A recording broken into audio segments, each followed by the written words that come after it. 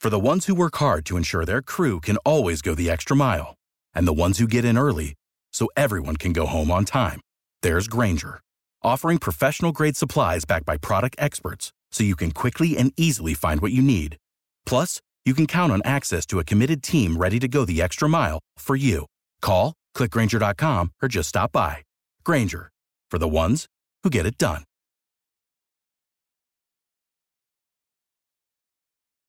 Every team, every topic, everywhere. This is Believe. Shut up and sit down.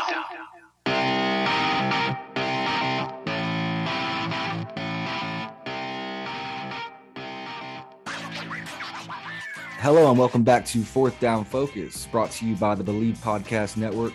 I am Dan Lundy, host of the podcast and founder of Fourth Down University. We're back and better than ever. Football is finally here. What a start it's been. As always, BetOnline is your number one spot for all NFL and college football action. With a new website and even more odds, props, and contests, BetOnline continues to be the number one source for everything football. Head to the website betonline.ag or use your mobile device to sign up today to receive your 100% welcome bonus. That's double your initial deposit just for signing up. Don't forget to use promo code NFL100. BetOnline, the fastest and easiest way to bet on all of your sports needs. Episode 51 of the podcast welcomes Mark Nudelberg, a former college football coach at Florida State, Cincinnati, University of Florida, Nevada, and Lafayette. Nudelberg left coaching in 2019 to pursue other opportunities. Currently, he is the president of On the Ball Ventures and lives in South Florida with his family. Mark, it is an honor to have you on the show. How are you doing today? No, man, the privilege is all mine, Dan. I can't tell you how much I've always appreciated, number one, our friendship when I was a special teams coordinator, and then number two, your professionalism and the way we work together on helping kickers fix techniques and just talk about ideas. I always very, very grateful for you and our relationship. So I'm doing great, man. I'm in South Florida again, living down here, which is where I'm originally from, and it's good to be back. I'm watching games on Saturday and Sunday and not having to go home and grade it and worried about why we got a punt blocked or why we couldn't block the R5 on kickoff return. So it's nice to be just a spectator and being able to enjoy the game from afar. I couldn't agree more. Sometimes it's nice to not be a coach and watch football because you can actually just follow the ball and see all the you really get to appreciate it. Yeah, all the fun stuff and no, instead of looking at something that is irrelevant to most people, but it's everything counts. But no, I met you years ago and I just want to thank you as well. I get to meet a lot of awesome coaches, especially the special teams coordinators and analysts. And I'll say that of the hundreds I've met in the past couple of years, you are one of the few that really likes to dig into the details of the kicker, punter, and long snapper and not just be an expert in scheme. And I really am grateful for people like you because I think that everyone that coaches special teams, even if they weren't a specialist, they could definitely be an impactful coach because if we draw parallels to other position groups, there's so many ways to teach kicking, punting, and snapping. In other ways, it's not, you don't have to be a former kicker, punter, and snapper. So I think you realize that. And I think you were proactive and you met guys like me who are passionate about it. And I'm just thankful for your time. And that's where I want to go first is I met you in Gainesville, Florida. You were kind enough to bring me into your office and we spent a day talking ball when you were in your off season with the Florida Gators. Yep. Could you share a little more about your history in coaching special teams? Sure. Yeah. My track through coaching was a little bit different than most people that are in coaching. I didn't play at the college level. When I went away to school at Florida State, which is where I started as an equipment manager and I was the quarterback's equipment manager. And 2 years into my career there, Jimbo Fisher got brought in as the offensive coordinator. And to say he was a drastic change to that program would be an understatement. But I loved it. You know, when I got to Florida State, I was a little surprised at what was happening and what the culture was. And, the things that were happening on the practice. I was like, wow, we're a major college program, but we don't seem to be being run like one, and this was towards the end of Coach Bowden's career.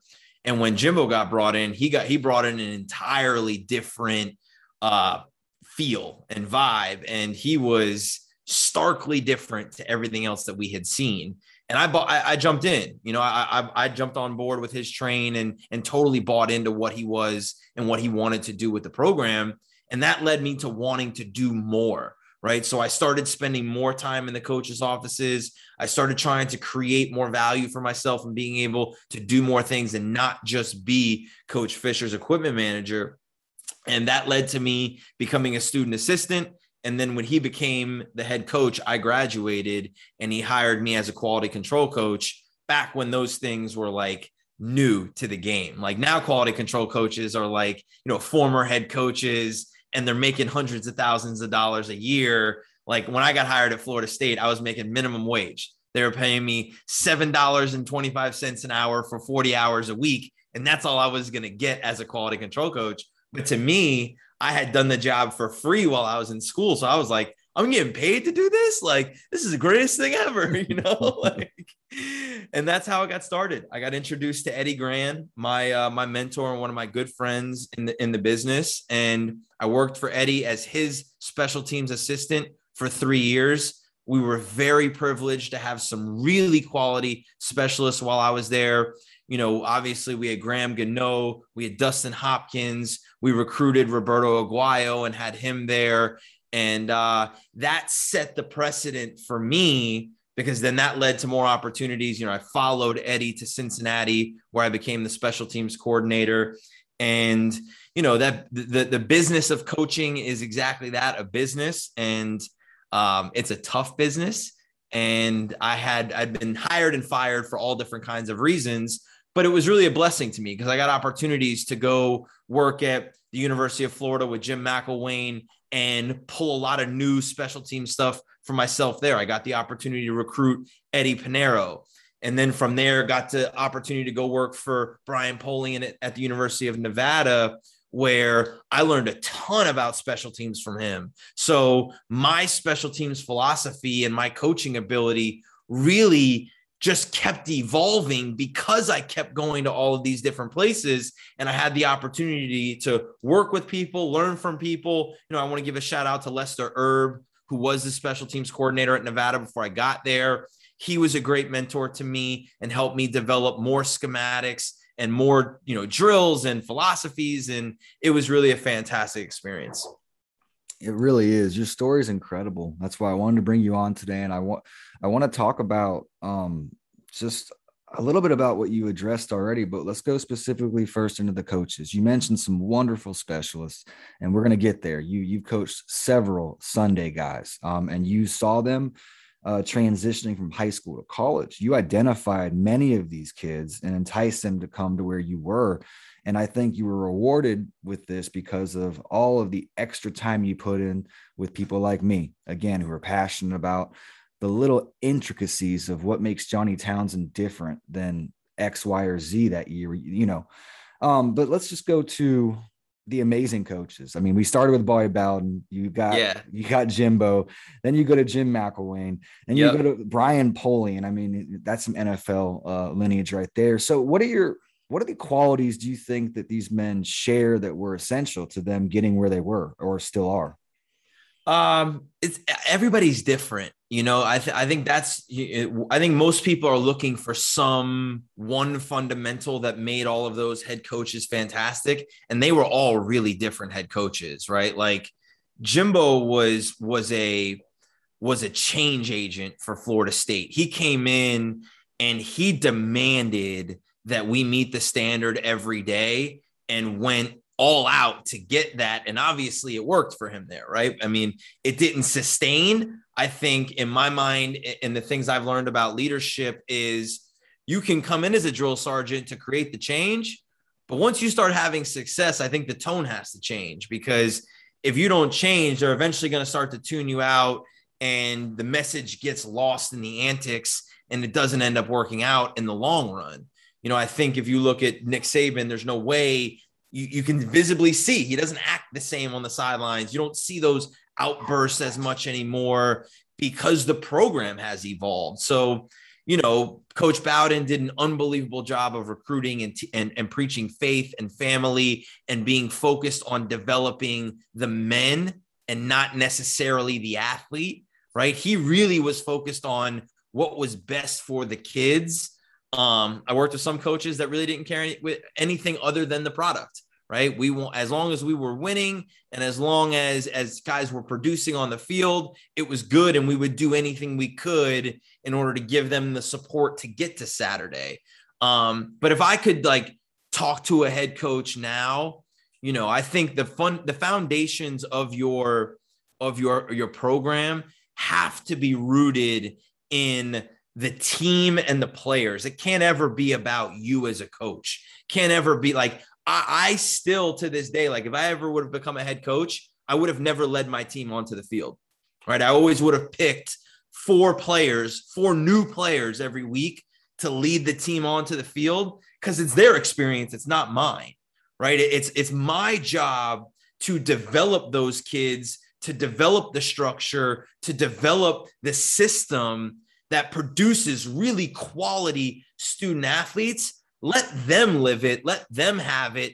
Hopefully you're going to be there for 20 years. Give those moments to the kids who put in the work and deserve that. That's an excellent point. I want to draw a parallel to my kicking industry. I'm not going to name names, but I think it's presumptuous to throw your last name in front of your company. Yep. I don't know. Henry Ford. Okay. It worked, but it's a different business, right? To me, and this is how my life changed, right? I took everything I learned in football about leadership and culture building, and then took what I learned about the business world when I first got into it and got out of coaching and built On the Ball, which is now an organization that partners with other organizations to develop their leaders as coaches. Because I can speak about my experience as a football coach. I was disappointed by the amount of poor coaches I was around that had been in the industry for 40, 50 years, that had been doing it for so long and were bad at developing their people. They didn't care about what that kid did in the offseason all they cared about was that they were the tight ends coach at this school and they had that persona and it was all about them. And so teaching leaders how to shift the focus from it being about you and it being about the people that you are responsible for, and then the success that comes from that. I was very fortunate to be a successful, special teams coordinator because I always made it about them. I always made it about them performing on Saturday. I told them that they could be the most dominant third of the game. I told them that they could stand on the 50-yard line and tell the other team what our kickoff return was, and they wouldn't be able to stop us, right? It wasn't about me. It was about what they would do and the success that they could have from it. That's what I like about coaching and especially the longer I've done it, the more I get to meet more people, and as my network expands, I've gotten to climb up the levels and be in the same room as some people who coach primetime football, and what I've noticed is, like you said, some guys got there. I guess they just got by, and other guys got there because they fought tooth and nail to get in that room.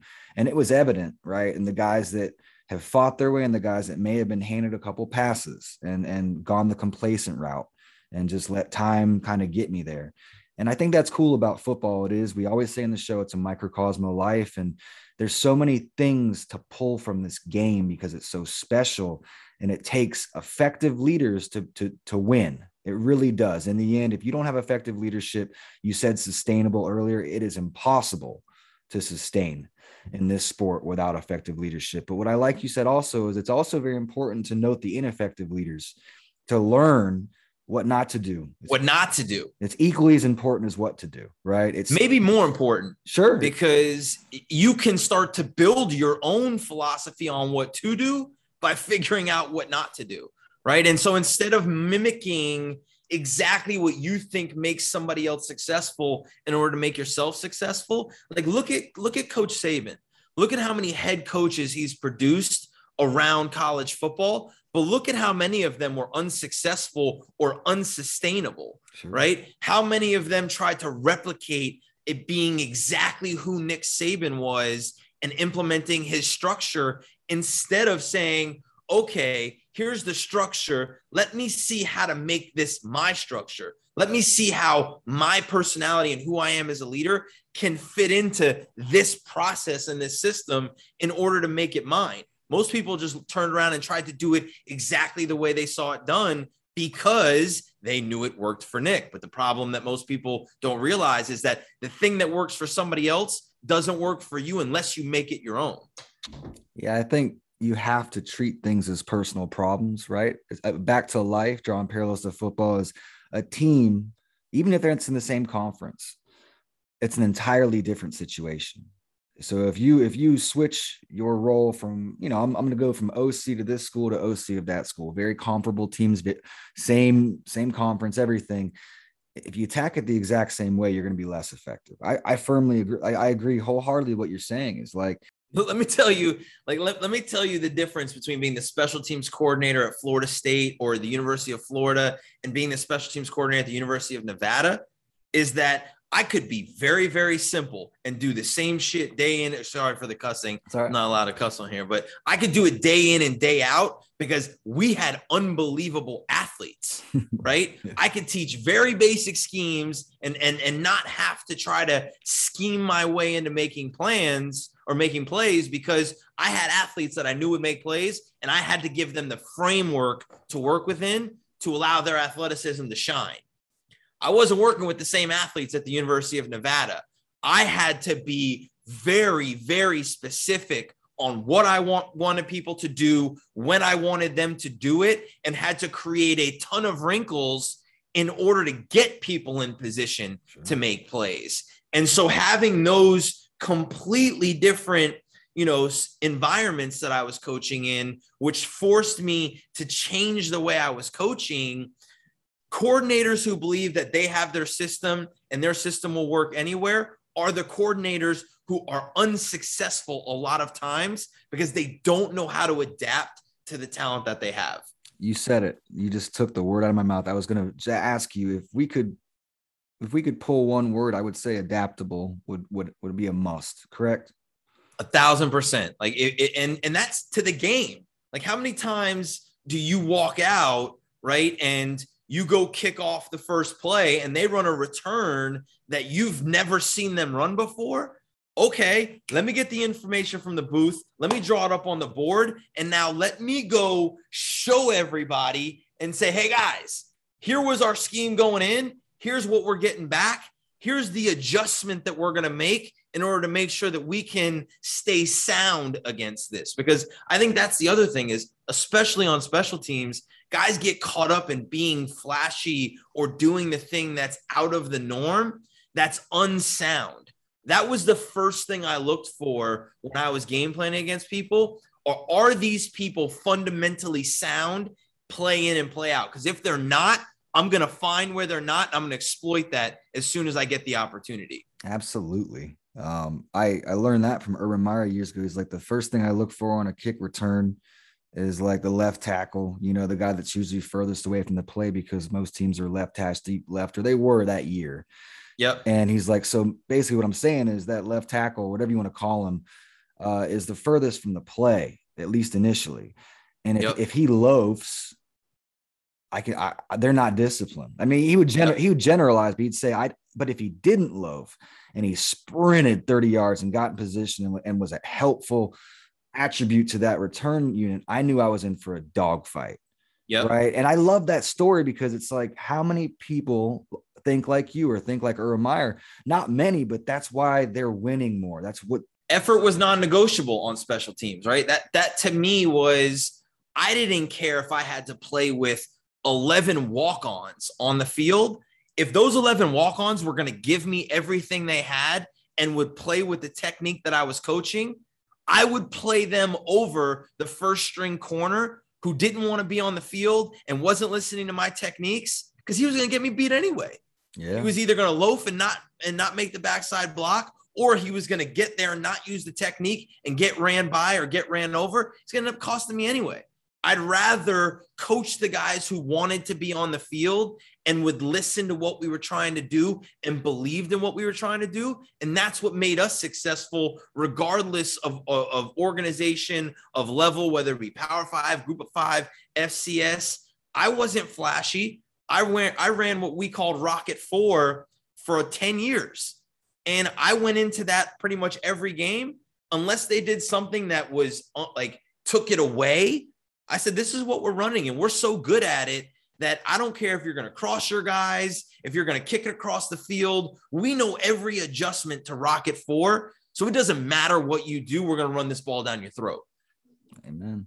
Hey, don't change it if it's not broke, right? No, and you're right. I think that people get lost in the woods and look at, let me give you an example. Like the LA Rams offense, it's cute, it's flashy, it's fancy. There's a lot going on. And a lot of it's just, it's just for looks. But I like the people that are fundamental, like they smash mouth football, if you want to call it that, but like simple, beat me at what I'm great at. And if you in fact do or can compete, then we have deviations. Yep. Then we have, but I'm going to hit you in the mouth until you prove to me I need to make a change. That to me is that word deviations is, I like the word wrinkle, right? Like sure. There wasn't anything that I ever put into our system that was completely opposite of everything that we did. I found ways to line up the kickoff contain guy at the 5 position and tell him your rule does not change, right? Like I don't have the athlete that can start in the middle of the field and run all the way to the outside of the field. Not at Nevada, not at Lafayette College, but I wanted, if I'm going against a middle return team, I'm going to take those guys that are supposed to be blocking the outside lanes, and I'm going to fold them to the middle of the field. Now, instead of teaching everybody what not something different to do, I just line up my contain guys in the middle of the formation and say, hey, your landmark at the 30-yard line is the numbers. You got to get there, right? Hey, guys, all of you guys who were the 3, 4s, and 5s, your landmark is the uprights or 2 yards inside the hash or the hash. You still got to get there. But now all of a sudden the special teams coordinator is watching, go, oh my God, guys are running everywhere. They're going all over the field. It looks so complicated on film, but all I do is just take the guys who were doing something, put them in a different position, tell them to do the exact same thing.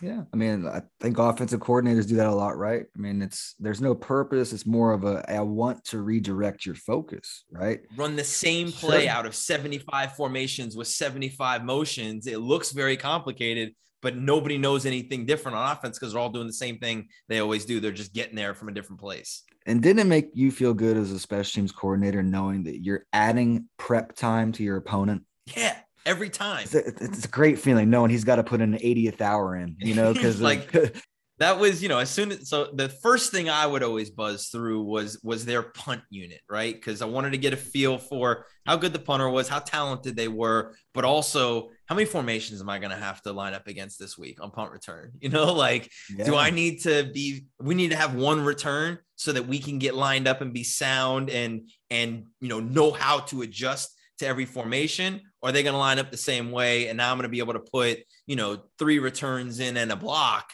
so that, we've got a plethora or a menu of plays that we're able to choose from. That to me was, when the game really started to evolve on punt with all the formations, things got, and, dealing with talking to other coordinators and figuring out who had the best rules on punt return to keep things simple and keep kids playing fast, because that was always the thing for me on special teams was if you had to think about what we did, we already lost. We're going to get a punt blocked. We're going to get a return on us because you're thinking. If you're not just running and reacting, then it's too complicated for us. And we don't have the time to teach it anyway as special teams coordinators. Yeah, you get a couple 8-minute periods. Yeah, to teach a third of the game. We have some exciting news. Fourth Down Focus is partnering with Play Action Pools this season to bring some interactive fun to the sport we love most. You'll be able to get in on the action with our Football Pick'em Challenge, which is open to everyone. Here's how it works. Sign up for our Believe Football Pick'em contest at playactionpools.com. Get your picks in each week, and we'll select the 10 highest profile NFL and college football games of the week.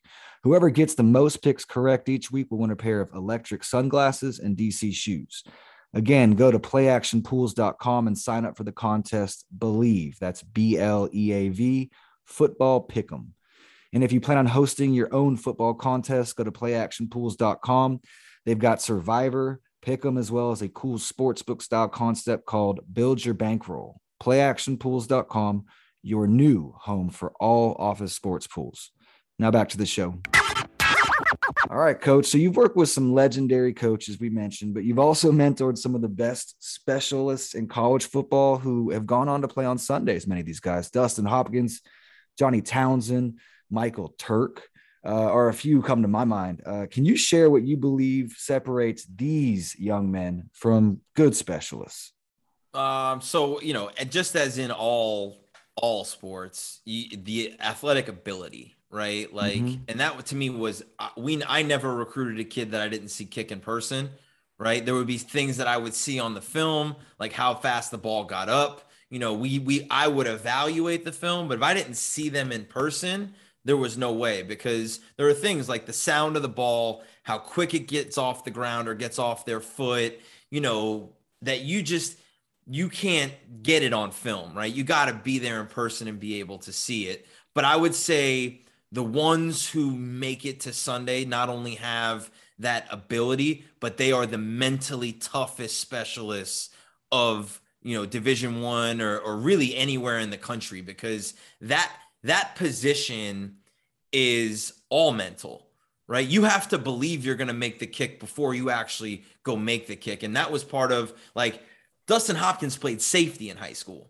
right? And that was a big thing for me coming out. Eddie Pinheiro played soccer. He didn't even play high school football, didn't even kick in high school, right? So for me, part of my evaluation of specialists was, were they competitive? Did they play another sport? Did they understand what it takes to put in that work day in and day out and overcome adversity?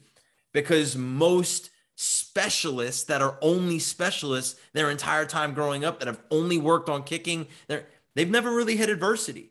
They've been the only one on the team that could kick, so they got the role, and the parents have been telling them that they're the greatest thing since sliced bread, since they put the ball on the tee, and they don't really know what it's like to go through mentally tough situations. One of the greatest stories I have about that is Dustin Hopkins missed a game-winning field goal against Clemson the week prior to then having North Carolina come in and having the exact same kick and drilling it through the uprights and winning the game for us.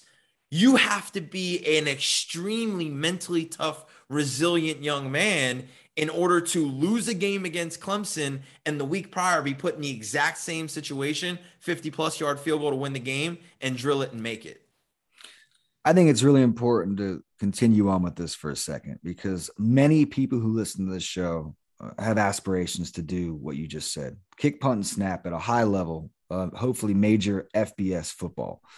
And you said a lot of things I think that we talk about, which are the obvious, like athleticism helps, strength, speed, all these things. But what I like more about what you said, which we also talk about often on the show, is specialization, and how I don't like it. How I love soccer players, how I love baseball players, how I like golfers. I like guys who do multiple things, maybe throw in track or wrestling. I have a really good wrestler right now who's a good punter. I love what you said. And I think what I want you to talk about a little bit more is this.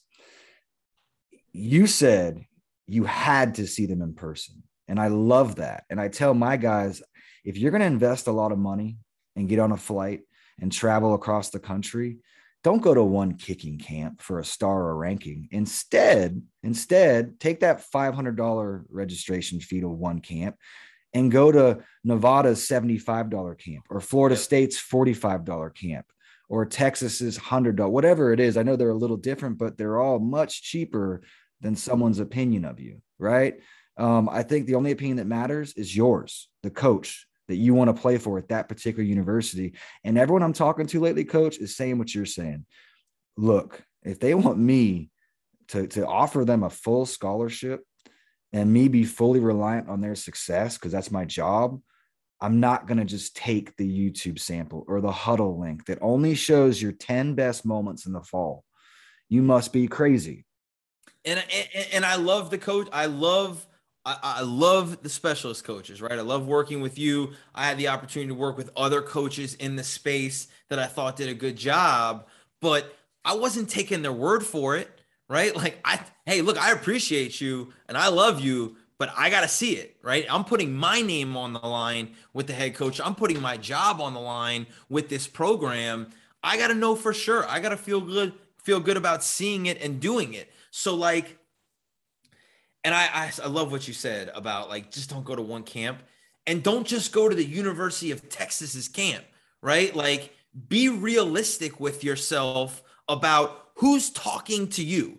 If there are no Power 5 schools talking to you, the odds of you going to a Power 5 school and getting a scholarship are very, very low. So who's giving you attention? Go build a camp circuit around those schools and then take your shot at one or two Power 5s that you say, I'm going to go show up there and I'm going to go kick a 60-yard field goal that's higher than the uprights and show them that I belong here. Excellent. Go do that. And I would say the same thing to kids who weren't specialists. I would say, look, if you can run a 4.340, sure, go show up on Florida's campus because they've never talked to you. No problem. As soon as you run that time, everybody in the camp's going to go, who the hell is that? Same thing in a specialist camp. If you can hit a 55-yard off the ground that's going to clear the uprights above the uprights and not come down, go show that to anybody in the country. If you can't do that, don't build a camp structure around going to places that aren't talking to you. Amen. I tell my guys all the time, and I'm honest, right? And sometimes honest it's hard. It hurts, whatever you want to say, whether you're the giver of honesty or the receiver of the honesty. But if you can't meet the standard that is required to play at that level, you just gave me a good indicator of a 4.3, which is obviously it's elite, 99th percentile. Right. But if you're a 5.0 linebacker, in high school, you don't go to Clemson camp. No.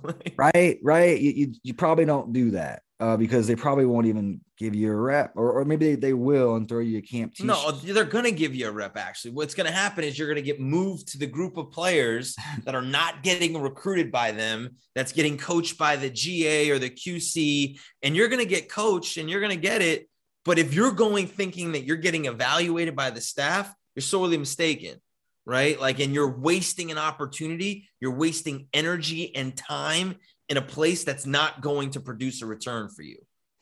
So, and that's why I'm passionate about what it is I do. Is I meet kids where they are, and then I establish goals. We have some short and long-term goals we set. And then based on their starting position and their age, if they're 17 and they're hitting the ball to the 20-yard line, we're looking at lower level schools. We're looking to try to get you a 60-yard kickoff, right? And hopefully a 3.7 plus. That's the goal, but we got a long way to go. But my point is like, look at the standard and be realistic. And if you're not happy about your current situation, the only way you're going to really meet the standards you want to achieve is through hard work. It's through failure. Don't be scared to fail. Don't be scared to train, and go seek instruction from not just me. There's YouTube, there's a billion kicking coaches, right? Yeah. And whatever resonates with you or makes most sense, attack it. And instead of attacking camps, if you go to a camp, you're not going to get better. And I think that's my long-winded point. Yes. Is the frequency. Yeah. The frequency in which you attend something. And I want to be fair, and I want to give credit where credit is due. Like, Brandon Kornblue is a coach that I worked with. Mm-hmm. The reason I enjoyed doing camps with him is because the kids got coached at those camps. Yeah. The kids were being guided in those camps, as opposed to some other camps, and I'm not going to name names, but they just line up and kick the ball, line up and kick the ball, line up and kick the ball. There was no instruction happening. Nobody was getting better. Nobody was learning anything. They were just showing up and doing whatever it is that they thought they were supposed to do. And that was the reason that as a coordinator, I went with Brandon the majority of the times for my camps, because I knew that him and I would work the camp together and we'd coach the kids, and that to me was different than a lot of the other people in the space. Agreed. I mean, there's two types in our industry, those who teach and those who expose. Right. And right. I think it's great. Exposure is great. I love the big ones for one purpose. I send my best kids there to win it. It's a good indicator. There's going to be 10, there's going to be 10 dogs there. There's going to be 10 other dudes that Noodleberg is recruiting. Yep. And if you outperform those dudes, Noodleberg's going to recruit you. Yep. But Noodleberg, you're not going to look at the 3.5 star who ranked 170th in Dallas or Atlanta.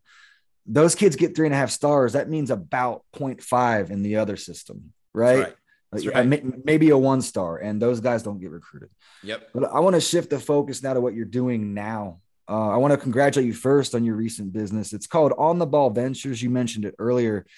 I want you to explain to the audience what On the Ball is and how you're delivering the disciplines of winning to business. Yeah. So On the Ball Ventures is my parent company.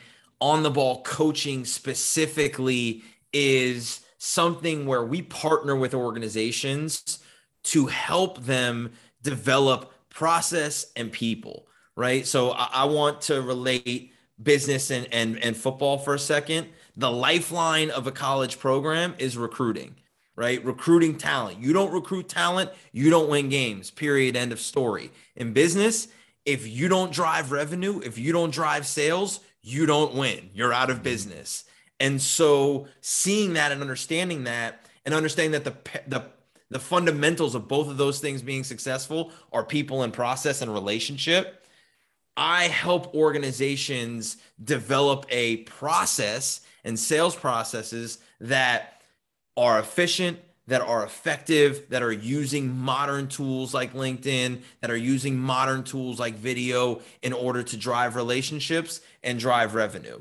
Now, while developing those processes, depending on where this company is in its stage of growth, sometimes I'm helping the leaders within the organization develop more as coaches to help them develop their people. And sometimes I'm developing the organization itself. I'm actually hand selecting the people that come in, training them on how to be a coach, helping hire new people underneath them, and developing and scaling the organization. So that's really the place that I like to live. Is we look for individuals and organizations that know they need help in getting better, and we help find ways to do that. It sounds to me like it was a perfect lead-in. And what I mean by that was coaching college football was a perfect lead into this venture. It prepared me to do it. And a lot of the conversations I have with leaders and organizations who either don't have any kind of, athletic or military background, they have a very small understanding of process and routine. And we know in the sports world, everything's about the routine, right? Like you go through the same routine on a Friday when it comes to walkthrough and the situations, the same exact process every Friday before a game to create that routine, helping people identify that in their lives, helping people understand how to manage their time to be better leaders, defining what coaching behaviors are, right? Like in the coaching world, you never do the thing for the people. It's impossible to micromanage. Impossible. I can't get on the field. They don't give me a uniform. They don't give me pads. Sure. Had they, I would have, but you had to be unbelievable at communicating, setting expectations, and following up in order to create the understanding so that people could go execute it on Saturday. In the business world, far too often you find managers or leaders, I don't like calling them managers, you find leaders and coaches that are actually doing the things for people. They just, I'll just do it for them. And they think they're helping them by doing it for them, but they're actually enabling them. They're actually, hindering that person's development and growth and hurting themselves because now they can't focus on the things they need to be focused on because they're doing the things for people that they've hired, them to do. So helping people understand how to become coaches, how to develop systems, how to develop processes, all comes out of coaching, right? I just now learn what somebody's business is, help them understand our philosophy and our processes of developing business, and help implement that into their organization, and hopefully at the same time create a lot of success and develop some great people. when I coach, as the older I'm getting with this, the more I'm inclined to extract extraneous behavior, right? Like anything that's not needed, get rid of it. Yep. Chuck it out. And it sounds to me like you're really approaching the leaders first and then learning the process. And then it's a trickle down effect, but you have to have effective leaders first. And what it sounds to me like you're doing is kind of the same thing I'm doing, just in a different way, is you're taking away all the inefficiencies or the extra crap on this person's plate and saying, here's how to delegate. Sounds like you're teaching that. You're teaching delegation, you're teaching time management, you're teaching prioritization, it sounds like. And these are all things that I think effective coaches do, as well as consultants, whoever. This is life skills. It's exactly spot on how we help leaders develop in a time management sense, right? And then, like in sports or in football in general, it's really easy to evaluate because you film. Yeah. Right? You always go back and watch the tape. Well, there's not a lot of people filming everything that happens in an organization in business, right? So you as a leader have to be really skilled at asking questions that gives you visibility to what people are doing in order to get the feedback you need in order to be able to coach them. So like there's this give and take of like, well, there's not film anymore for me, but if I know what you should be focused on and what you should be doing, I'm not just going to ask you how it's going. I'm going to ask questions that are going to force you to explain to me what you're doing, how you're doing it, right? And then I'm going to ask you deeper questions to figure out where your gaps are so that I can help identify the areas that I need to focus on in order to continue to develop you. I like what you said earlier too, about a lot of these people that you are now in the corporate world, of course. And a lot of these people did not have a military and or a background in sport. And what you mean by that is they were never really a part of a team. Right. Right. And that's dangerous. So I guess my last question, I know it's off script, but I want to ask you, like, how important is it that these kids listening right now, these young men, these high school kids, tell them how important it is off the field, like what's going on right now, this team dynamic, and embrace every opportunity with that team, whether it's an outreach or it's practice or it's game or it's traveling, to out of state game. Those were always fun, but how important is being a part of a team in life? If you can learn how to understand what your role is and excel in your role, no matter what it is, you will be successful no matter what you want to do in life. And if you can develop that skill and continue to perfect that skill at an early age, you're going to be far ahead of the curve. There are far too many people graduating college right now that feel entitled, that feel like, oh, well, I'm supposed to be given these things, or, I know I can do these things already. Look, that's not the way the world works. And the greatest organizations in the world, the Alabamas of the business world, are looking for people that are talented and hungry.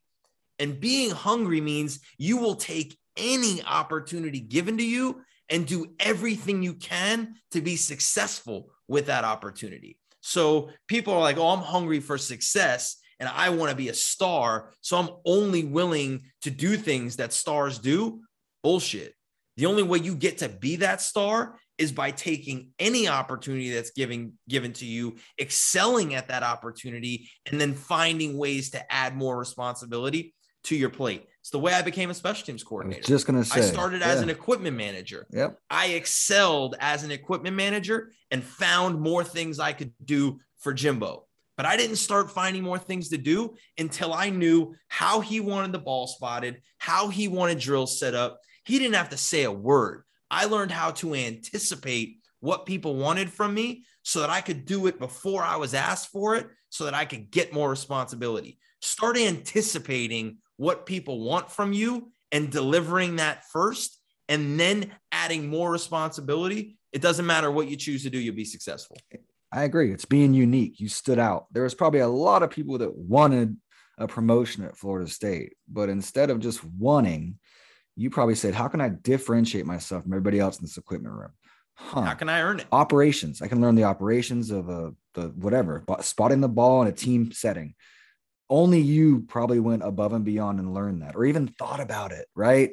And I just wish more people would do instead of think or want. Those are all awesome. And I'll never forget, like, the first couple times that I started going up to the coaches' offices and staying there, all the other managers looked at me like, what are you doing, bro? You're not supposed to be up there. You can't be up there. They don't want you up there. And I was like, I'm there, and they're not telling me to leave. And they're asking me to fill their coffees and make copies and grab them a pencil. And I'm doing it. So if you want to do it, the opportunity is there for you. Just show up with me. But if you don't, then, sit down here and continue to change the screws on the face masks and don't bitch at me because of what I'm doing. I like that too. And again, don't listen to your friends or your peers, because they're just trying to pull you down usually, or they're scared of that change or going out on a limb, right? Yep. Why are you being different? Well, I'm trying to be different to stand out. And you're asking me right now because I'm posing a threat to you, because I am standing out. I am being different. And you're noticing. So if you're noticing, but it's unfortunate, because when you're young, as an adolescent, like some of your friends that weren't as ambitious as you would try to pull you down. Not you, but hypothetical, me and you. I had friends that did not want to see me be too successful, and that's a fact. And it's not because they're bad people, right? It's just because it's different, and it challenges them, and they don't know how to deal with that challenge. They don't know how to deal with those emotions and their own fears. And so the way they do that is by poking fun or trying to tear you down a little bit to make themselves feel more secure on why they're not doing it, right? And I think as soon as you recognize that it's not about you, it's about the way other people handle their own feelings, and you can just stay focused on the things you want to do and aligning your activities and behaviors with that goal, you should be successful. Man, I hope everyone listens to this episode. This was awesome, Mark. I can't thank you enough for joining. And I always ask my guests if you could share a few ways that people could maybe watch something about you or check out your website. I know you have a billion ways. Yeah. So if you want to get to me, if you want to have a conversation with me, you can find me on Instagram at Coach Noodle, Nudel. You can find me on LinkedIn, Mark Nudelberg, MarkNudelberg. My email is mark@ontheballventures.com. Those are your three best ways to get me. I'm on social all day, every day, especially on LinkedIn. So if you guys want to connect, if you have questions, if there's anything I can do to help you, please don't hesitate to reach out. Coach, it means a lot to me and everyone here at Fourth Down Focus that you were able to share information that can and will benefit, everywhere, on, off the field, corporate, whatever, sport, you name it. Like these are life skills that we're talking about today. And I'm just grateful for your perspective on these things and your story too. I appreciate you so much, Dan. It's always a pleasure to talk to you. I've always enjoyed every conversation we've ever had. So kudos to you for creating this content, for continuing to help kids. And thank you for allowing me to be a part of it. You're the man. So please give us a 5-star rating, a review, subscribe to the show, share it with a friend. And if you have questions related to the podcast, be sure to send me an email. There's several ways you can get a hold of me. My website is fourthdownu.com. I have endless resources for both specialists and coaches. Instagram and Twitter, I'm at fourthdownu. And on Facebook and LinkedIn, you can find me by simply searching Dan Space Lundy, Lundy. Thanks again for joining us at Fourth Down Focus, presented by Bets Online. We'll see you next week with an exciting new guest, and I hope 2021 is still treating each and every one of you well. And remember, in all things, give thanks.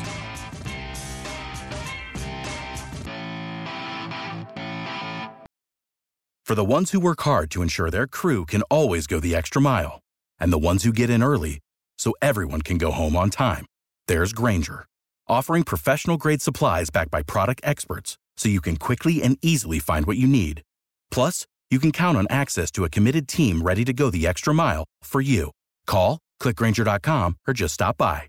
Grainger, for the ones who get it done.